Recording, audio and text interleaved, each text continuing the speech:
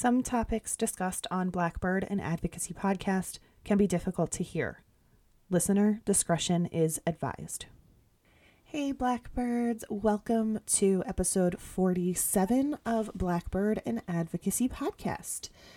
I am, of course, your host, Sarah, and again, we are without Dan because he is at work. So I am kind of going to make like a broad sweep this week of our last 4 episodes for the month of April, because it is Sexual Assault Awareness Month, and we have a very special 50th coming out on Friday, April 30th. So we need to kind of get the other 3 out, 47, 48, and 49. So I'm sorry that we've been so off schedule. We haven't really been releasing specifically on Sundays, and we haven't been releasing Psyche Saturdays. Again, it's just a really busy time of year, and my apologies if you all were looking for a particular schedule, but at least we are getting the episodes out and we're getting these stories told, and that's the most important part. So, as I mentioned, April is Sexual Assault Awareness Month, and so we are continuing our journey to 50 episodes by highlighting some of the cases we found to be most important to discuss during this awareness month. So today's case may sound slightly familiar just because it is similar to another case that we covered a few episodes ago. I can't remember which episode number. Let me see if I can go find that. So it was episode 41, the murder of Alyssa Nocita. So it may sound a little similar to that one based on the facts of the case. So here we go. Brandon Lee Dye was born November 4th, 1988. From what I could find on his Facebook page, because it is always very difficult to find information about the victims of these cases, it is much easier to find information about the perpetrators, which is completely unfair because we really need to remember the victims, not the perpetrators. We don't want to care about the perpetrators. We care about the victims. So to find information about them is sometimes very, very difficult. And a lot of times that's because the media wants to sensationalize the facts of the case in particular, rather than the person that it happened to. A lot of times when you will find information about the victim, it's because the family has created a memorial, Facebook page or website or whatever it is. In this case, I'll kind of get into it at the end. That probably didn't happen for Brandon for specific reasons. So when I tried to dig into who Brandon was, I really could only find his Facebook page. So according to his Facebook page, it seemed that he had struggled with addiction for a long while, and he acknowledged that he had a lot of grief and trauma that he needed to work through, and alluded to his drug use being caused by this trauma. So I'll try to explain a little bit about that again at the end of this episode. So on the night of July 15th, 2019, in Virginia, Brandon was at home with his girlfriend, Megan Ann Waltall. The two partook in some drug use, namely heroin, and Brandon ultimately began overdosing on the drug. Waltall called 911 to report Brandon had become unresponsive. He was taken to Mary Washington Hospital and was pronounced dead. The scene was investigated per protocol, and a search turned up drugs, paraphernalia, and a video that was recorded that night. On this video was evidence of Waltall laughing as she sexually abused a dying Brandon. Further evidence showed that Walthall waited approximately 45 minutes before calling 911.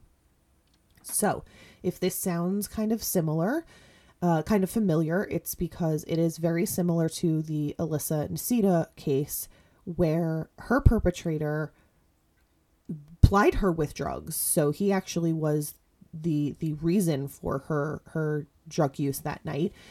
Gave her drugs. She began overdosing, and he sexually assaulted her. He raped her while she was dying of an overdose, and he took pictures of it. He laughed about it. He sent laughing texts and some pictures to his friends and coworkers, and decided he was not going to call 911. When she died, he wanted to bury her. He wanted to hide the body, but it was ultimately found out that he had killed her and sexually abused her, and he was, taken to jail. But that case was, we discussed that case because he basically got a slap on the wrist for it, which was really unfortunate. But it's so sickening to me that people do this. And I know it happens, and it probably happens more than we know, because a lot of times, people are unconscious when this is happening. And again, we talk about it all the time, but rape and sexual abuse and all of that is because of it's a power and control thing. It's not a sexual thing. So the fact that he was now dying in front of her, and she took it upon herself to sexually abuse him because she wanted to get that control over him, and then she laughed about it and recorded it and thought it was a funny situation, is absolutely disgusting and heinous. And it just, it makes me incredibly angry. And I don't even know how to explain what I feel when I read cases like this. So Walthall was arrested, thankfully, and charged with abusing an incapacitated adult, sexual battery, and 2 counts of possessing illegal drugs, to which she pleaded guilty to all. She was sentenced to 16 years in prison. Good.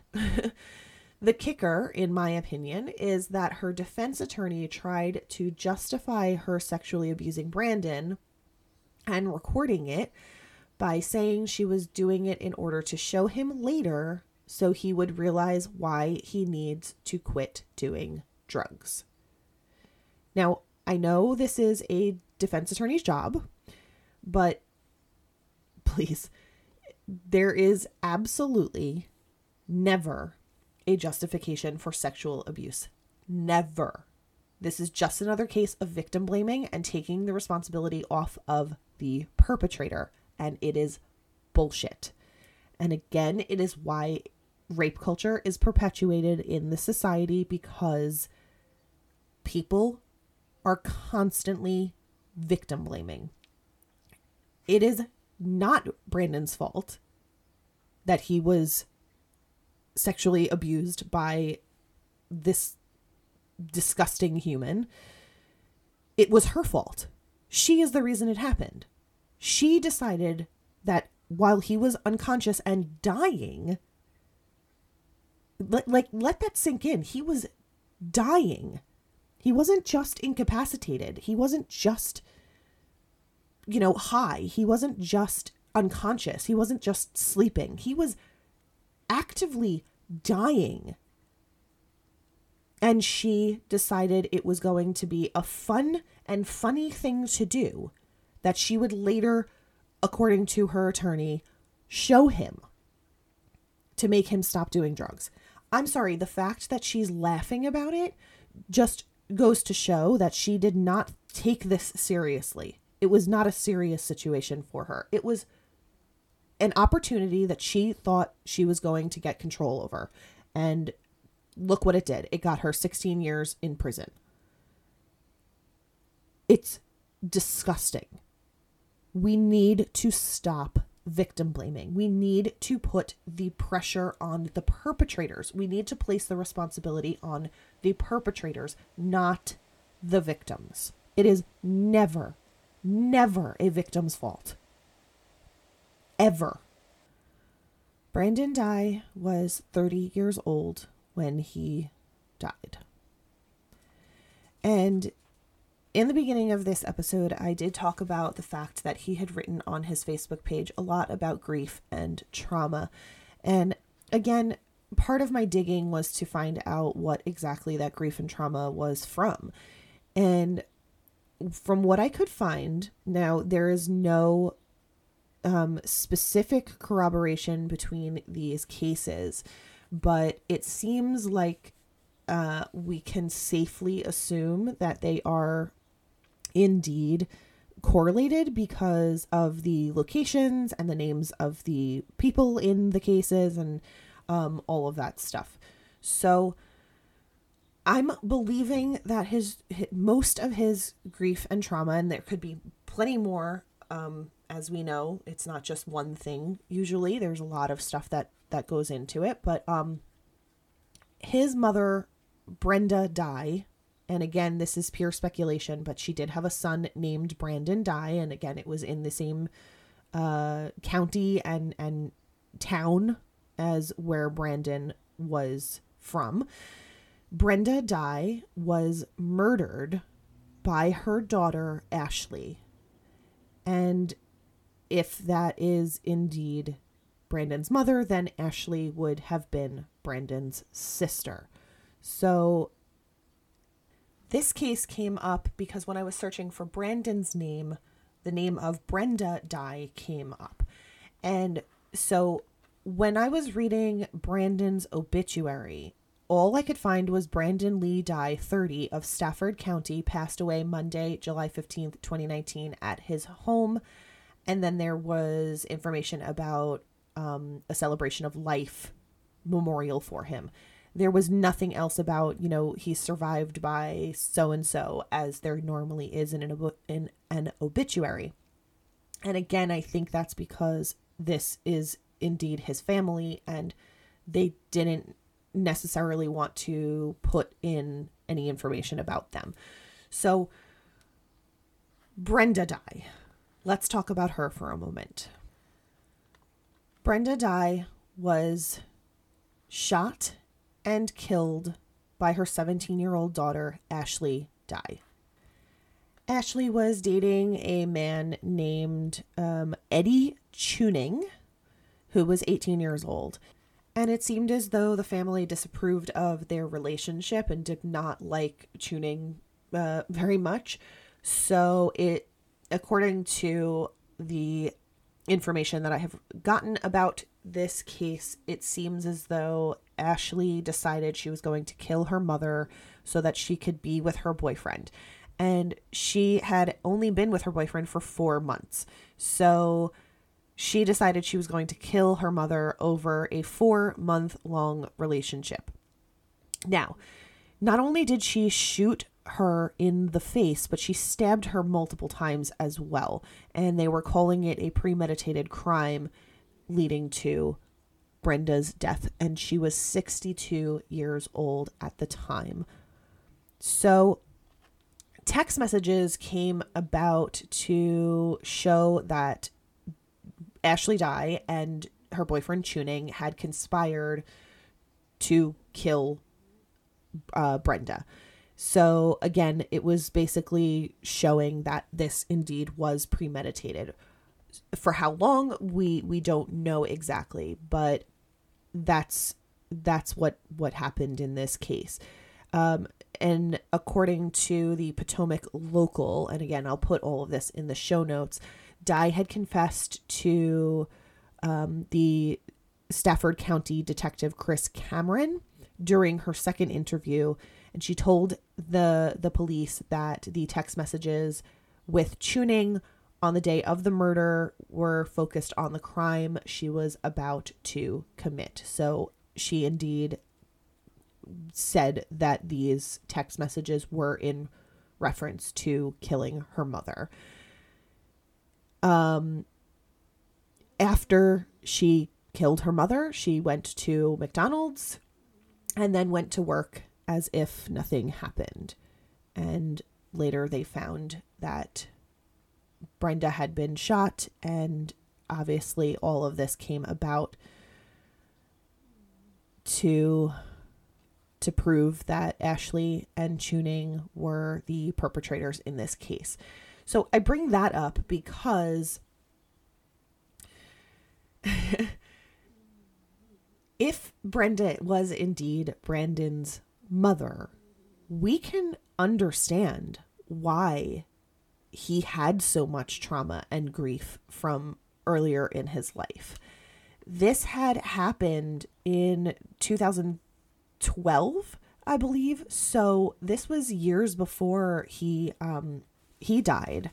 So if there is a correlation, if Brenda was indeed his mother and Ashley was indeed his sister, it is completely understandable for him to fall into a cycle of grief and potentially lean towards drugs to cope with the fact that his sister had murdered his mother. And it's really, really, the whole situation is such a sad situation. And my heart goes out to this family because they've been through so much. And I hope that they have tried to find some healing and some peace in what has happened. And I can't imagine that that's easy. But I hope that they've been able to come out the other side as best as they possibly can. In the case of Brenda, Ashley Dye was sentenced to 48 years in prison for the murder of her mother. And her obituary, Brenda's obituary, was a lot more extensive than Brandon's obituary, so I'm going to read it now. Brenda Joyce Dye, 62, of Stafford County, passed away Tuesday, July 5th, 2011. Brenda loved spending time with her family. She is survived by her husband, Ronald Lloyd Dye Sr., 4 sons, David, Ronnie, Scott, and Brandon Dye, and a daughter, Ashley Dye. And then it goes on to inform of the memorial service as well as a service for the family. So, as you can see, it does say that she has a son, Brandon, but and they're in the same location. So again, I'm just speculating that this is indeed his mother, and that this could be a reason for his grief and trauma and drug use. And again, on his Facebook page, he talked about how he struggled with it. He talked about that it wasn't a life that he really wanted to live. It was just something that unfortunately was happening to him that he was maybe trying to get out of. And I don't know if his girlfriend possibly perpetuated that and increased the amount of drugs that he was using, or just provided drugs, or I don't know. Of course, there's not a lot of information about that. But from her Facebook page, it seemed that she had children, and she, would act as the loving girlfriend, posting pictures of them together and, all lovey-dovey. And I think there was one part of their Facebook pages where it said that they were possibly engaged. So I don't know if that was true or if that was just something that was put on their Facebook. But just because she acted the way that she did on Facebook and was pretending for the world doesn't mean that that was actually what was going on behind closed doors. So there could have been some sort of domestic situation going on between the two of them as well. I mean, you don't just start out by sexually abusing a dying person. There probably was something more there. There probably was something else going on prior to when Brandon overdosed and was essentially raped by his girlfriend. Again, it's very difficult to find information about any of this, but that's my speculation. Statistics show that that's probably the case. And again, my heart goes out to the entire Dye family, just, for what they've endured over the past 10 years.